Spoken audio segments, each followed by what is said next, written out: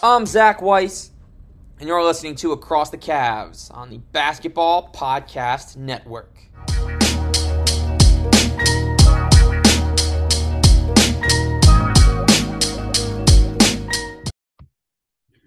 Ladies and gentlemen, good morning and welcome inside the latest edition of Across the Cavs. It is Friday, February 24th. The Cavs coming off a tight loss to the Denver Nuggets last night. They'll play Atlanta in the second half of a doubleheader to open up the second half of the season. We'll be introducing today's guest in a moment. Very excited to have the pleasure to do so. But before we get to that, today in Cavs history, 2 seasons ago, the Cavs waiving Marquise Bolden to sign Broderick Thomas to a 2-way contract. Today in 2015, the beginning of an interesting Kendrick Perkins era. Spent a couple of regular seasons with the Cavs. This was the first of 2 tenures he had. Brought a great veteran presence to the locker room, which the team needed after their first round series with the Celtics. Today in 2011, some big trades in the Cavs history that would actually lead us to 2016. Samir Dan and Luke Harangody coming to the Cavs for a second-round pick. The Cavs sending Jamario Moon and Mo Williams to the Clippers for Baron Davis in the pick that ended up becoming number 1. So happy Kyrie-versary. The seed was planted on this date in 2011. In 2006, the Cavs waive Lee Nailon, who they had acquired from the Sixers the prior day, bringing his NBA career to an end. And in 2007, the Cavs bringing in Jerry Welch for a very brief tenure from the Celtics. That first-round pick they moved became Rudy Fernandez. But that is it for history. We're back in the present. Introducing today's guest, the bilingual announcer. He is the Spanish voice of your Cleveland Cavaliers, one of the best voices in all of sport, having done the championships of all 4 major sports as well as the Final Four. Rafa Hernandez Brito. Rafa, a pleasure to welcome you on this morning. Zach, how are you? Finally, we get together. You know, we've been planning for this for a while, and I'm glad we finally, even though I'm on the road, we finally get together to talk some Cavs. Yeah, man, this is great. I'm glad I've had this day on my calendar for a long time. And yeah, the second half of the back-to-back, you're in Atlanta, where the Cavs are going to face Trae Young in the first game of the Joe Prunty era in Atlanta.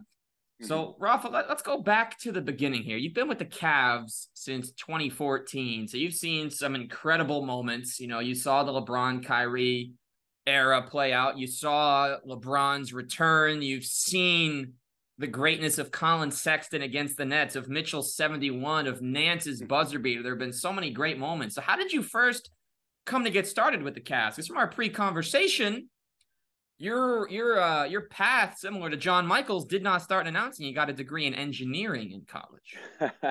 Yeah, that's one of the things we have in common. You know, a funny story. The first time I was interviewed when I came to the Cavs, I told the story about how I studied mechanical engineering in college, and somebody said, "Wow, you know, you'd be hard pressed to find somebody else with an engineering degree doing broadcasting." And I'm like, "No, I got one right here next to me."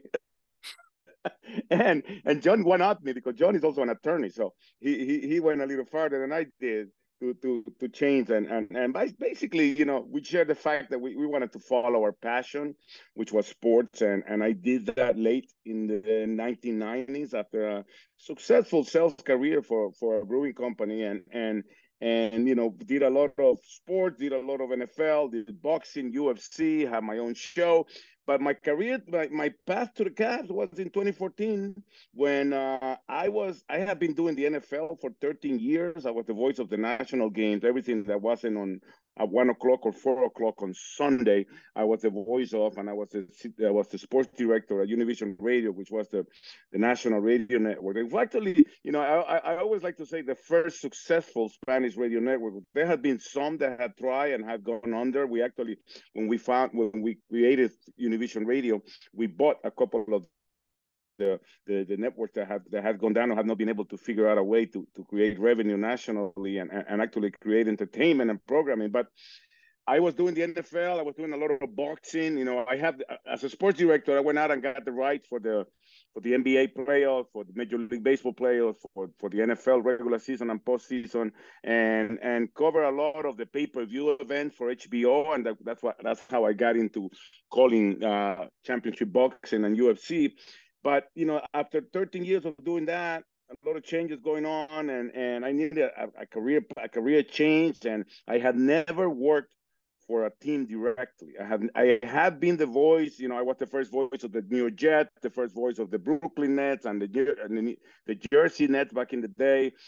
St. John's men's basketball was my first gig as a Spanish broadcaster. I was lucky enough to be part of a group that created Spanish broadcasting. There were some people that did it before me, obviously, but I was part of the group that actually made it a thing for teams to actually start getting involved and trying to reach the community that way. So 2014, fast forward,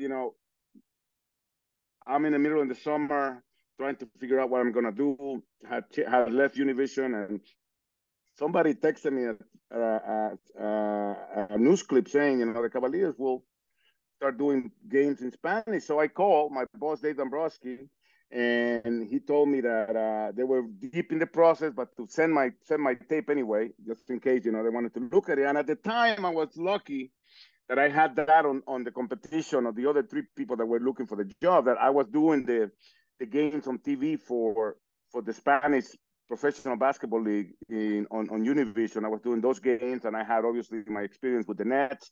And lucky enough, I had people that were willing to put in a word for me. So I like to tell the story, all that long story I just told you. I like to say that our chairman, Dan Gilbert, went to Miami in 2014 to make two acquisitions, LeBron and myself, and nobody believes me that story. So, so it was basically the fact that I wanted to be part of a team after calling so many games, not caring who won or lost, and also was very attracted by the efforts and the intentions and the true efforts that the Cavaliers had in trying to reach the Hispanic community in Northeast Ohio. So that's how I ended up in Cleveland, and I'm telling you, the best decision I ever made in my life. And we're very glad as fans to have that opportunity. Myself, I can't say I would fully understand enough of the Spanish broadcast to fully comprehend the level of the call, but everything that I see and everything that they see as a fan base, and obviously everything ownership sees, is fantastic, because when your voice comes up and we do see the highlights, I honestly speaking, and I know I'm not the only one that says this, whether it's our first language, our second, or our third language, every time I see the Spanish call on social media from a big play, it always sounds like there's even more energy, and that the call is more pure, and you can tell me if I'm wrong, because I don't know, obviously I don't speak a ton of Spanish, Rafa, but when you guys make the calls in Spanish, you pretty much, you get right to the point of the call, and the energy is high right from the beginning, and it's so clear and concise how excited you guys are as the local announcers for that moment. Yeah, one side note on that, I don't want to say it tickles me off, but it throws me. Here's the thing. Yes, we do call the games with a lot of energy, and I think it is obviously clear that I don't think it has to do with other than the fact that that's how I see the game, Zach.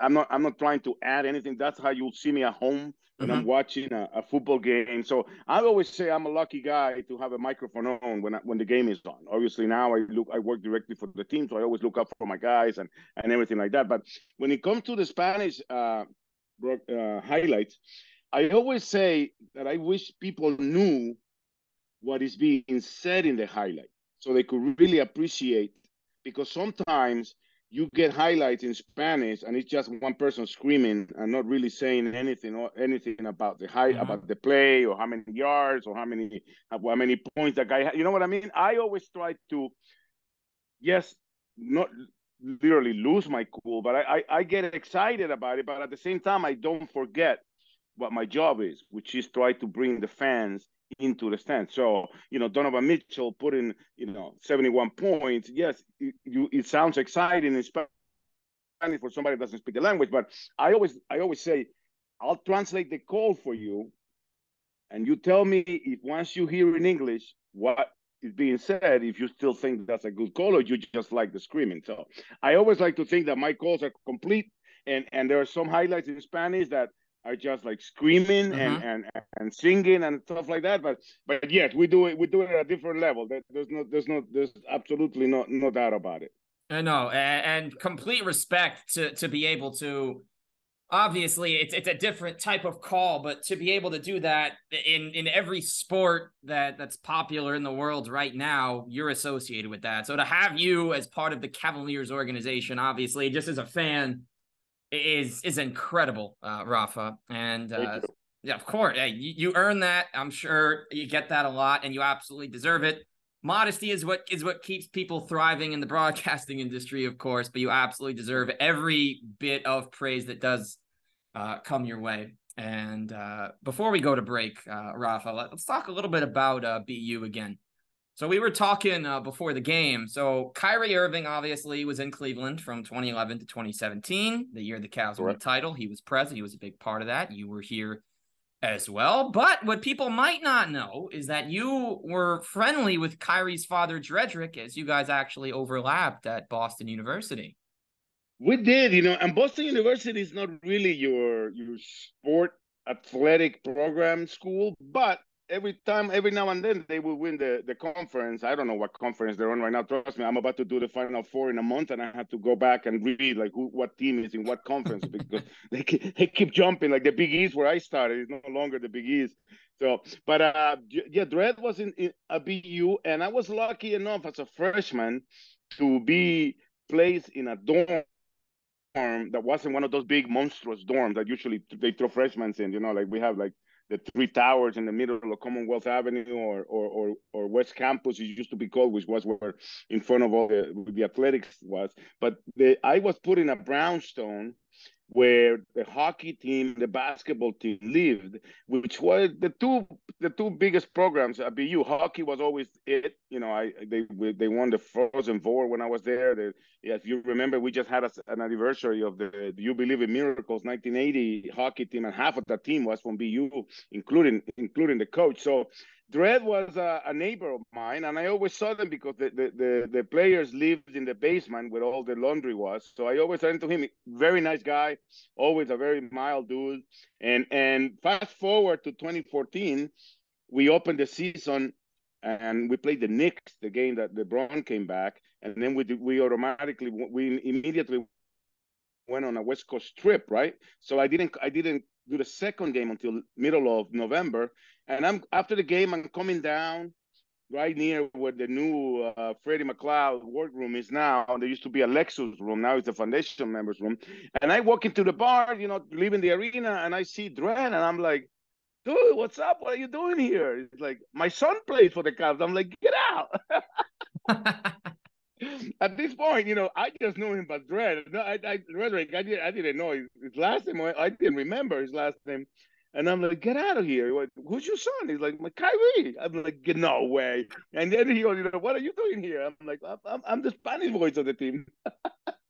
So it was great to run into him, and a very nice dude, very nice guy, and obviously, very involved with his son's career. But a lot of BU connections at those days.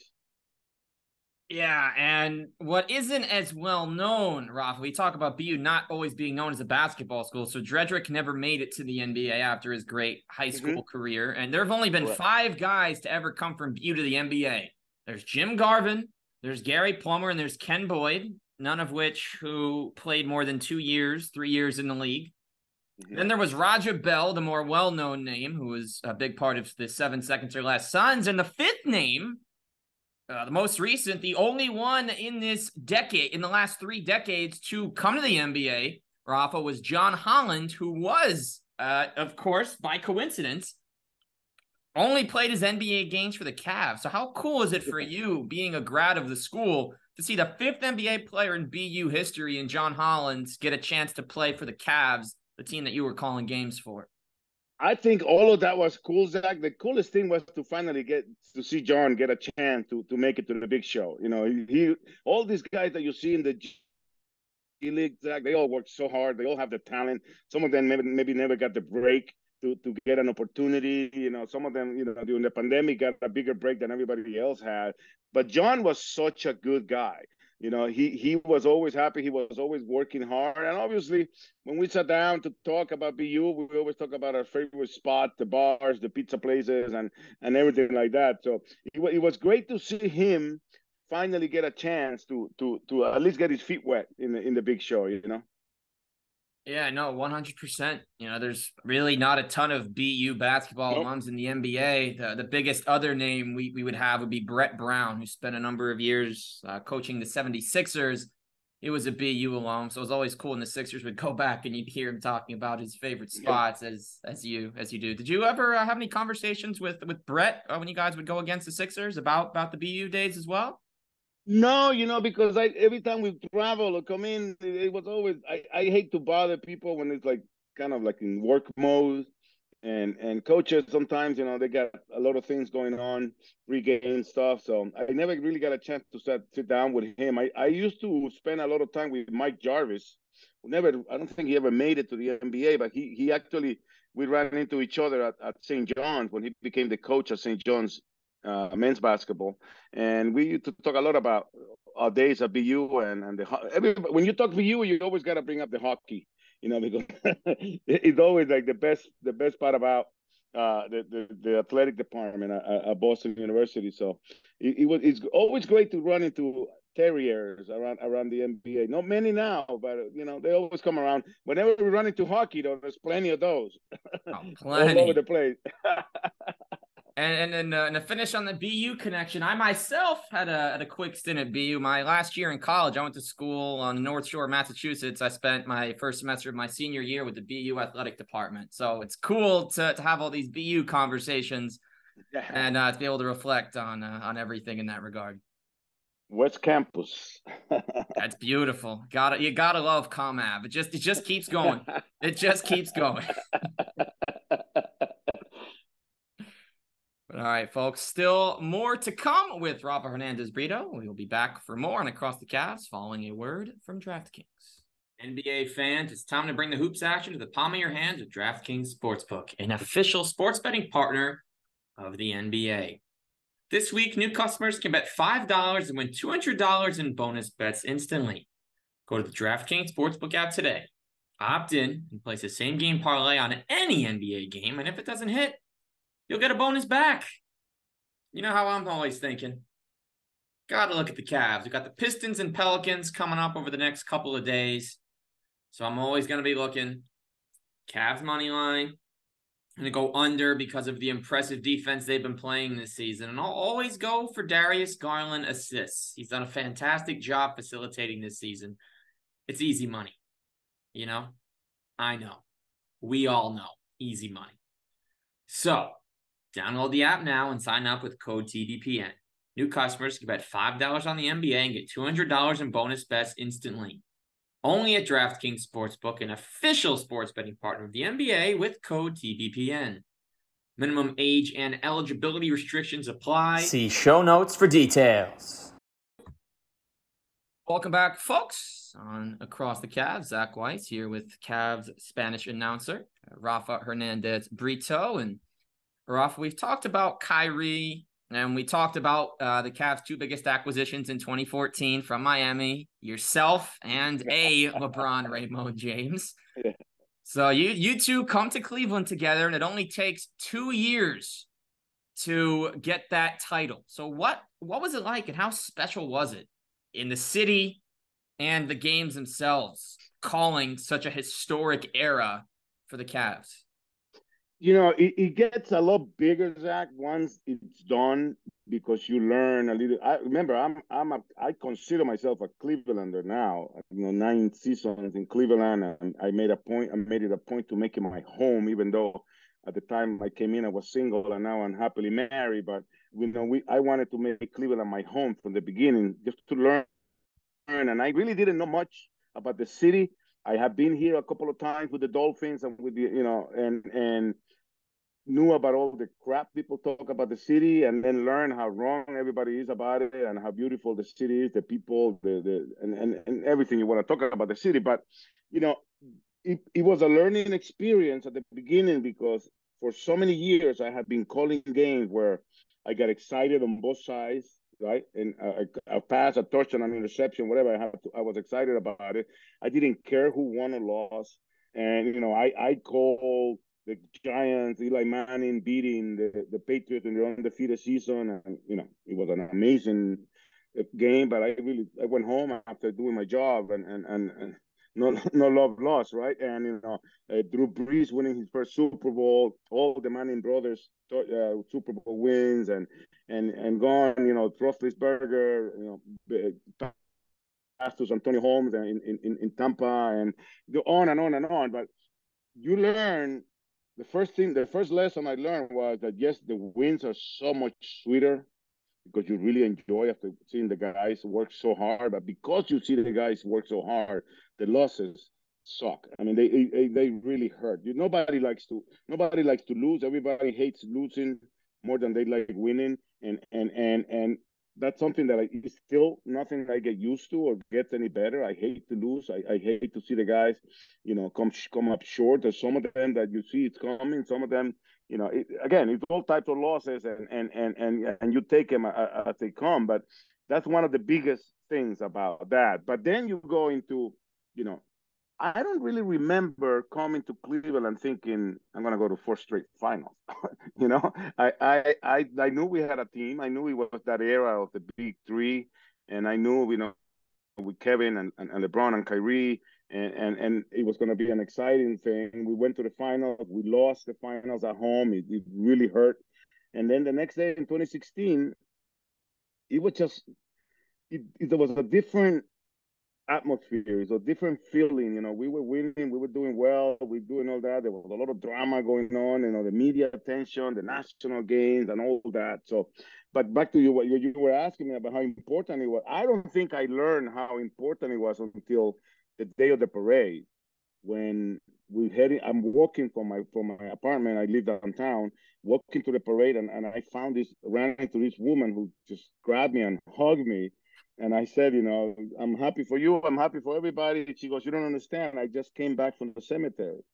My father was a huge Cats fan from the Miracle of Richfield, and he never got to see his Cavs win the championship. And that's when it hits you, That's when you understand how much a part of the sports scene are the fans here in Cleveland. They love their team. They're loyal. I don't think I ever met a more loyal fan base. There are many, but when you experience them and you know what it means and what it feels like to become a champion and to be part of that 3-1 comeback, historic comeback against all odds. I mean, you run out of adjectives talking about what it means and what it was, what it felt like, and it was just unbelievable just to see the city come together and in the parade, and we just couldn't wait to get home after winning the championship, and go on and on. The stories, there are endless stories, Zach, about how special moments about that championship.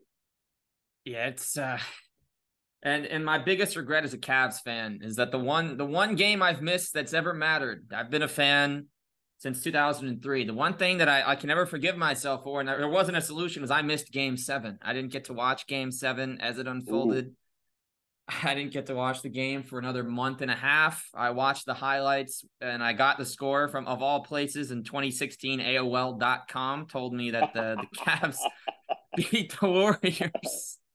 As I was in the airport in the Netherlands. It was a family trip. We booked it 3 months before the NBA playoffs even started, and I knew, Rafa, that when Game 7 was marked down as in the finals, because they do that before the playoffs start, so that everything is set, as June 19th, and my flight was at 4 p.m. Eastern on June 19th.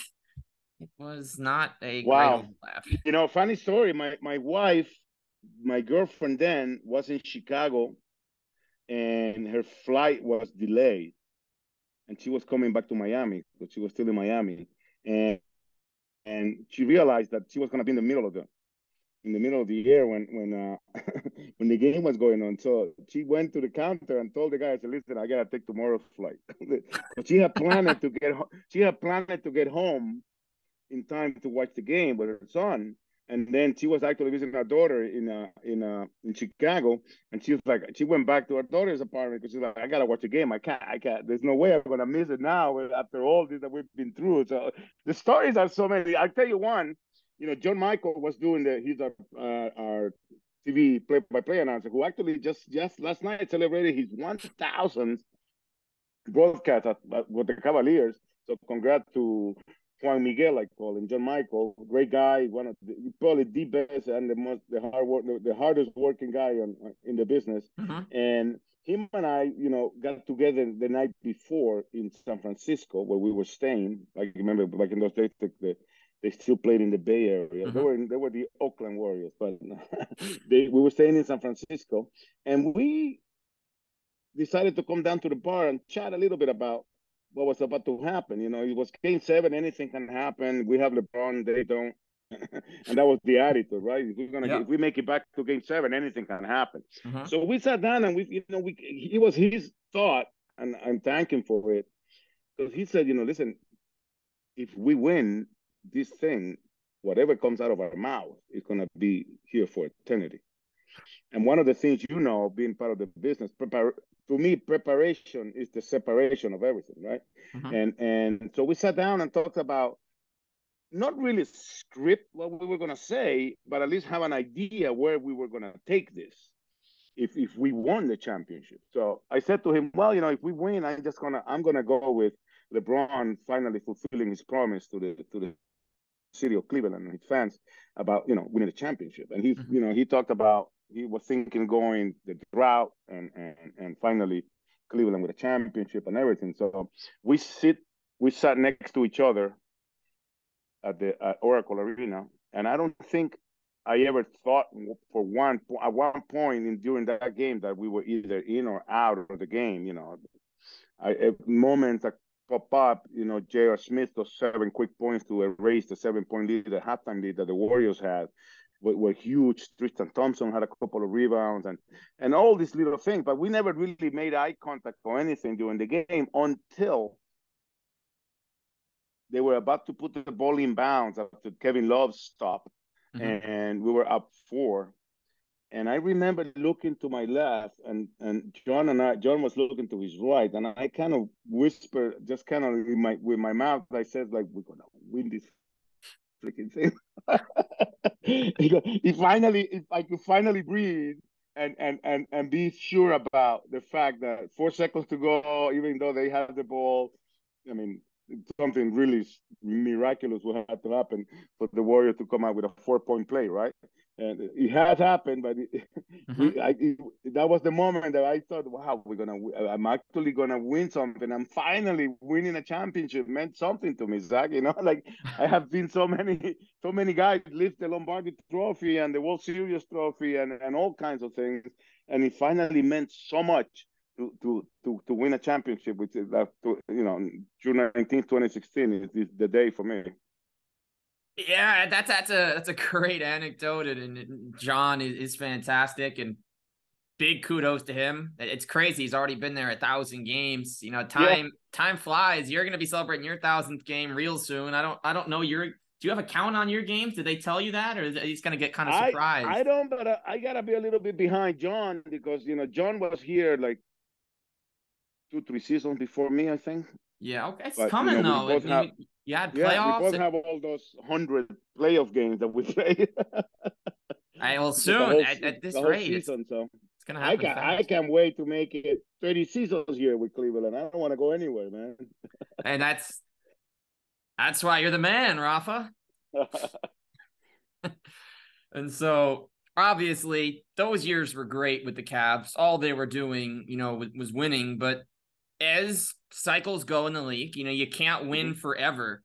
So there were a couple of seasons after LeBron went back to LA where the Cavs kind of broke everything down from the beginning. They took Colin, they took Darius, they took Isaac, and now most recently Evan. With the very solid drafting. They had a Lowry Markkanen season, but there were a few years where they went 22-50, where they went 19-45, and because of their record, they didn't get invited to the bubble. And then the chip on their shoulder didn't quite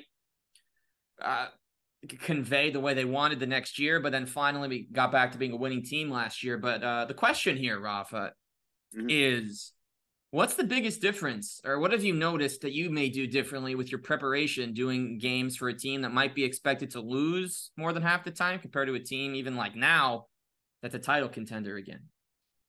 Yeah, I don't think the preparation changes at all, because I have to call the game regardless of what the score is. On TV, it's different because John and AC can go into what restaurant they went to last night, because the viewer is still watching the video, right? And they can actually make it easier on the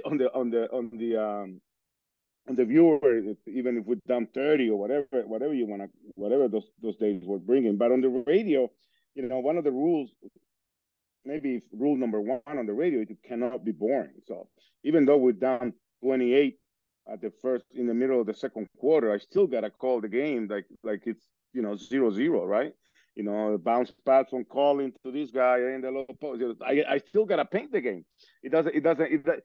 So the learning part is how I stay engaged with the game, and I cannot be like a fan would be disappointed and quiet, and like it happens at the field house when we're down 20 and the fans are kind of like sitting in their hands, and I have to continue to call the game, obviously not with the same energy when we hit a bucket to cut it down to 22, but also I have to keep painting, keep putting the game in perspective, and also my job is to keep the fan thinking in a way, especially in those years, like that you don't win overnight, right? We're going through these growing pains right now, that you have to learn how to win. You have to learn the situational basketball and figure out things that close out games, close games, and we've done a very good job at leading the league in wins by double figures and leading the league in overtime wins and by all those things. They don't happen overnight. And I think as a member of the organization, I knew what was going on. I trusted what was going on because I think our front office, led by our president of basketball operations, Kobe Altman, did an amazing job during those years of collecting assets, right, with a purpose. I think during those the 2018 to 2020, maybe 21, maybe the Jared Allen trade is the one that kind of started the next phase of this process. But we were, for sure, I tell you, and I can assure everybody listening to your podcast, we were not tanking. Every day, the Cavs were out there trying to win. There were teams that were much, much more talented than we were, but none of them play as hard or harder than we did. So, but the reality is that there were better teams than we were, but we were trying to win while the front office was trying to gather assets to finally be able to turn those assets into what we have now. A little luck, yes, at the beginning, bad luck, not getting those top picks. We had to pick 5th, 8th, and everything, but they did the best they could with those picks. And then finally, we get the number 3, and the first 2 guys picked the guys we didn't want. And the guy we wanted lands in our lap, which is, Evan Mobley. And I don't think anybody can be disappointed about what he has shown or what the future holds for that young man. But it is such a hard process. And for me as a broadcaster, it's a learning process, because that's when you learn to be a broadcaster, when you have to make something so bad sound good. Anybody can call a game 7 in 2016, with the game going back and forth and the great players on the court and everything like that.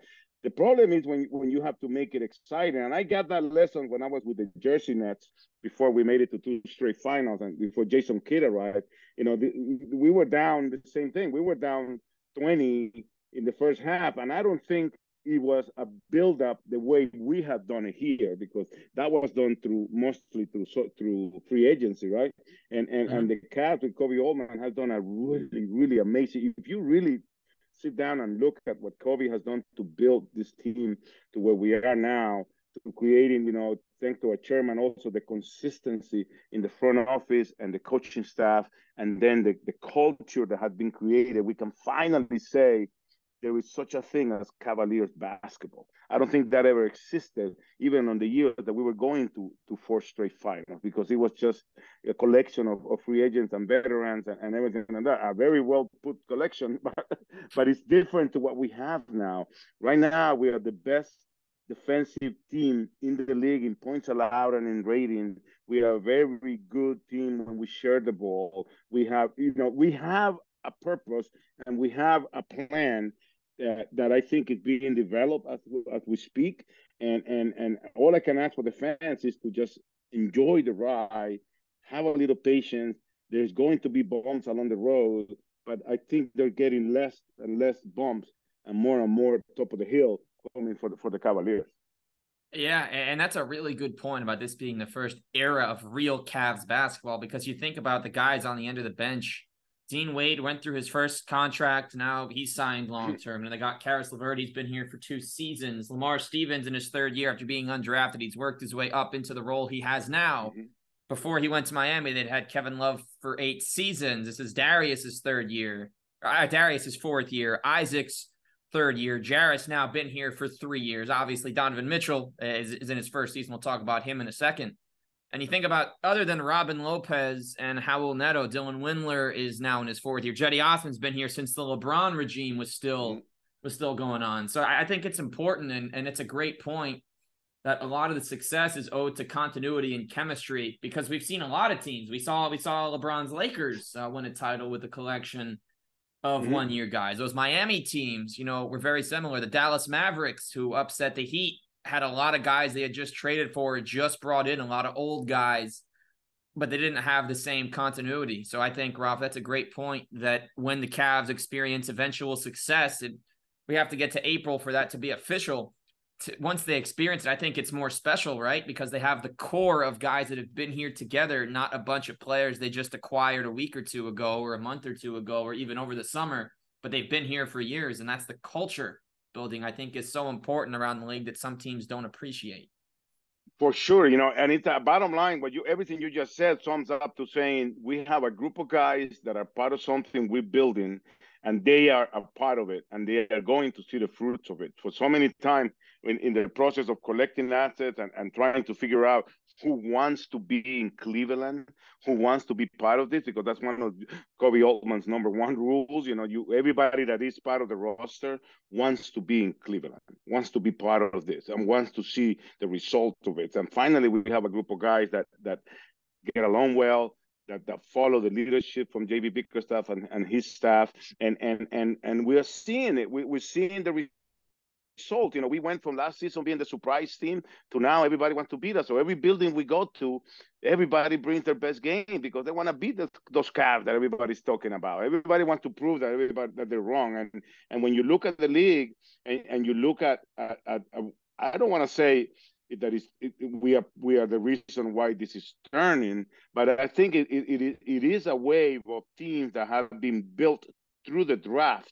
Nowadays, you see the Denver Nuggets that we saw last night. You see the Memphis Grizzlies. You see the Celtics. You see, there are some teams still that have been built through free agency with like the Sixers, even though they have the core of Joel Embiid. But we are seeing now, I don't want to say the end of the era of the Big Three, but we are seeing the fact that it does work to build through draft if you have the front office that is capable enough to be able to scout that talent and to be able to put the pieces together. Because a lot of people would say that maybe it was a little luck what the Cavs built when it comes to chemistry, but it's definitely not luck what Kobe Altman and his staff have been able to do to build on that we ran into, which was getting the right pieces and the right humans in the game, with Jarrett Allen falling into our lap. Who can tell me a story of waking up that morning and seeing the Woj bomb about James Harden going to Brooklyn finally, and then they made the deal and this and Houston get that, and the Cavaliers. The Cavaliers. What the hell are we doing in this thing? Eh? The Cavaliers get Jarrett Allen. So for second round picks and for players that have come in, I forget what's his name, the Australian kid that came from Utah, Dante Exum. So it's all that. When you look at the big picture, like if you're looking at a wall of a detective looking into all the pictures that you put on the wall and tying them up, it is an incredible job that Kobe Altman has done when it comes to building this together. And now it's in J.B. Bickerstaff and the players' hands to make sure that we make it work and that we get the fruits of it.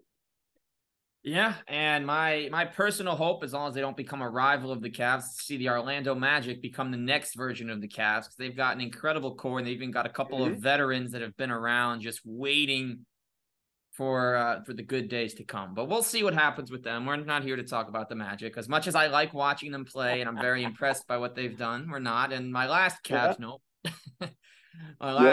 my last Cavs note, Rafa, before we talk about Donovan Mitchell and wrap up, is that I think, as unfortunate as it was, having to trade Kyrie at the time is what netted the Cavs the pick to get Colin Sexton and allowed them to start getting the young core going. So it's that Brooklyn pick that was talked about for so many years in Boston ended up getting to the Cavs and being able to take a guy of Colin Sexton's caliber who nearly won a 3-on-5 while he was at Alabama. I think to come in and be part of that next move made such a difference for them. And I think when you put him with Darius the next year, we started to see it come together, and it led us now, Rafa, to the Cavs being able to package Colin a couple pieces for Colin Sexton. And now would there be a discussion for Mitchell being the biggest acquisition, not signing, not drafting, but acquisition? Could you argue he's their biggest one in franchise history? Well, yeah, I don't think there, especially if you consider what Donovan Mitchell came to play with, because usually when you have guys moving, you always have to send something back, right?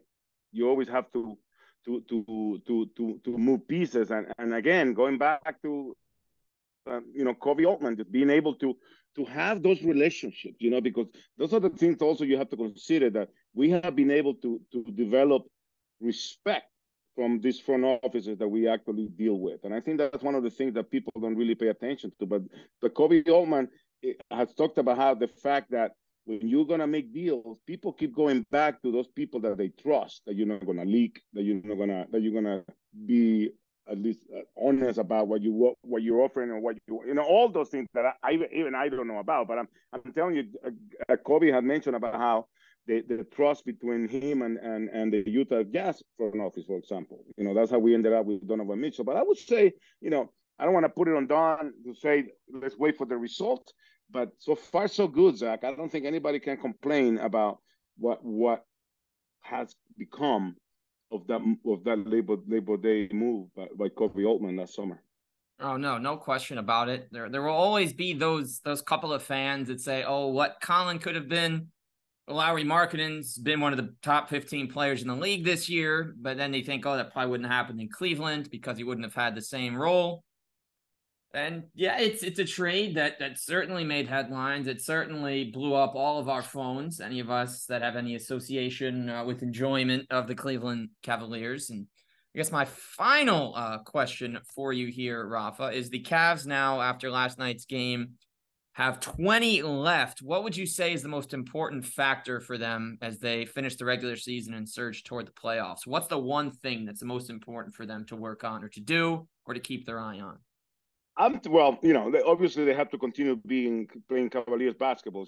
Defense feeds their offense, and I think that's to continue being the best defense in the league. We have been a very good offense in the month of February. But I think the most important thing that people are not really looking at is those small baseball series that we have coming up in March, in Orlando, in Charlotte, in Miami, in Brooklyn, because most of these guys you just mentioned that are part of this team, with the exception of Neto, Mitchell, Green, and Jetty, none of them has ever played a series in the NBA.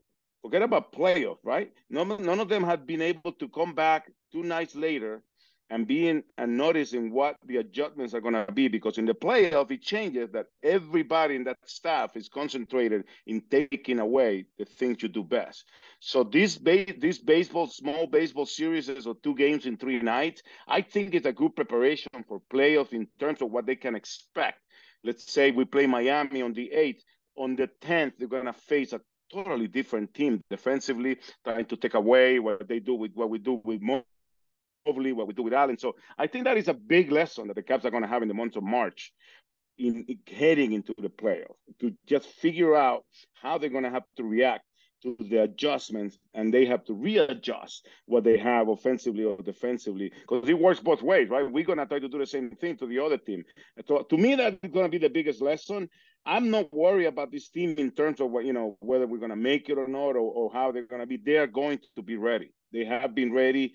They know they have to step it up a level. I don't know if you noticed last night, the beginning of the game, Donovan Mitchell with 3 steals right off the game. He is leading by example, making sure he lets these young guys know that this is the time where the good guys become great. And when everybody steps it up a notch, and if you're not ready, you're going to get run over and taken out of the gym immediately.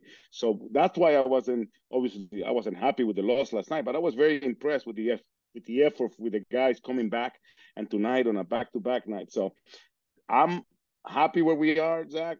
I am good with the effort, and I'm happy with the lessons that are coming. And I'm pretty sure these guys are gonna do a good job taking their notes and getting ready for the playoffs. Yeah, that's great analysis. And obviously, folks, you can hear Rafa tonight as the Cavs will play the second end of their back-to-back against the Hawks before going to Sunday to face our newly formed bitter rivalry with the Toronto Raptors. But Rafa, a pleasure to bring you on. I'm glad we can finally get this going today. Thank you for having me, Zach. It's always a pleasure, and you got my number. Whenever you need me, I'm available. We will absolutely do this again. So for Rafa Hernandez Brito, I'm Zach Weiss, and this has been the latest edition of Across the Cavs, and we'll see you real soon.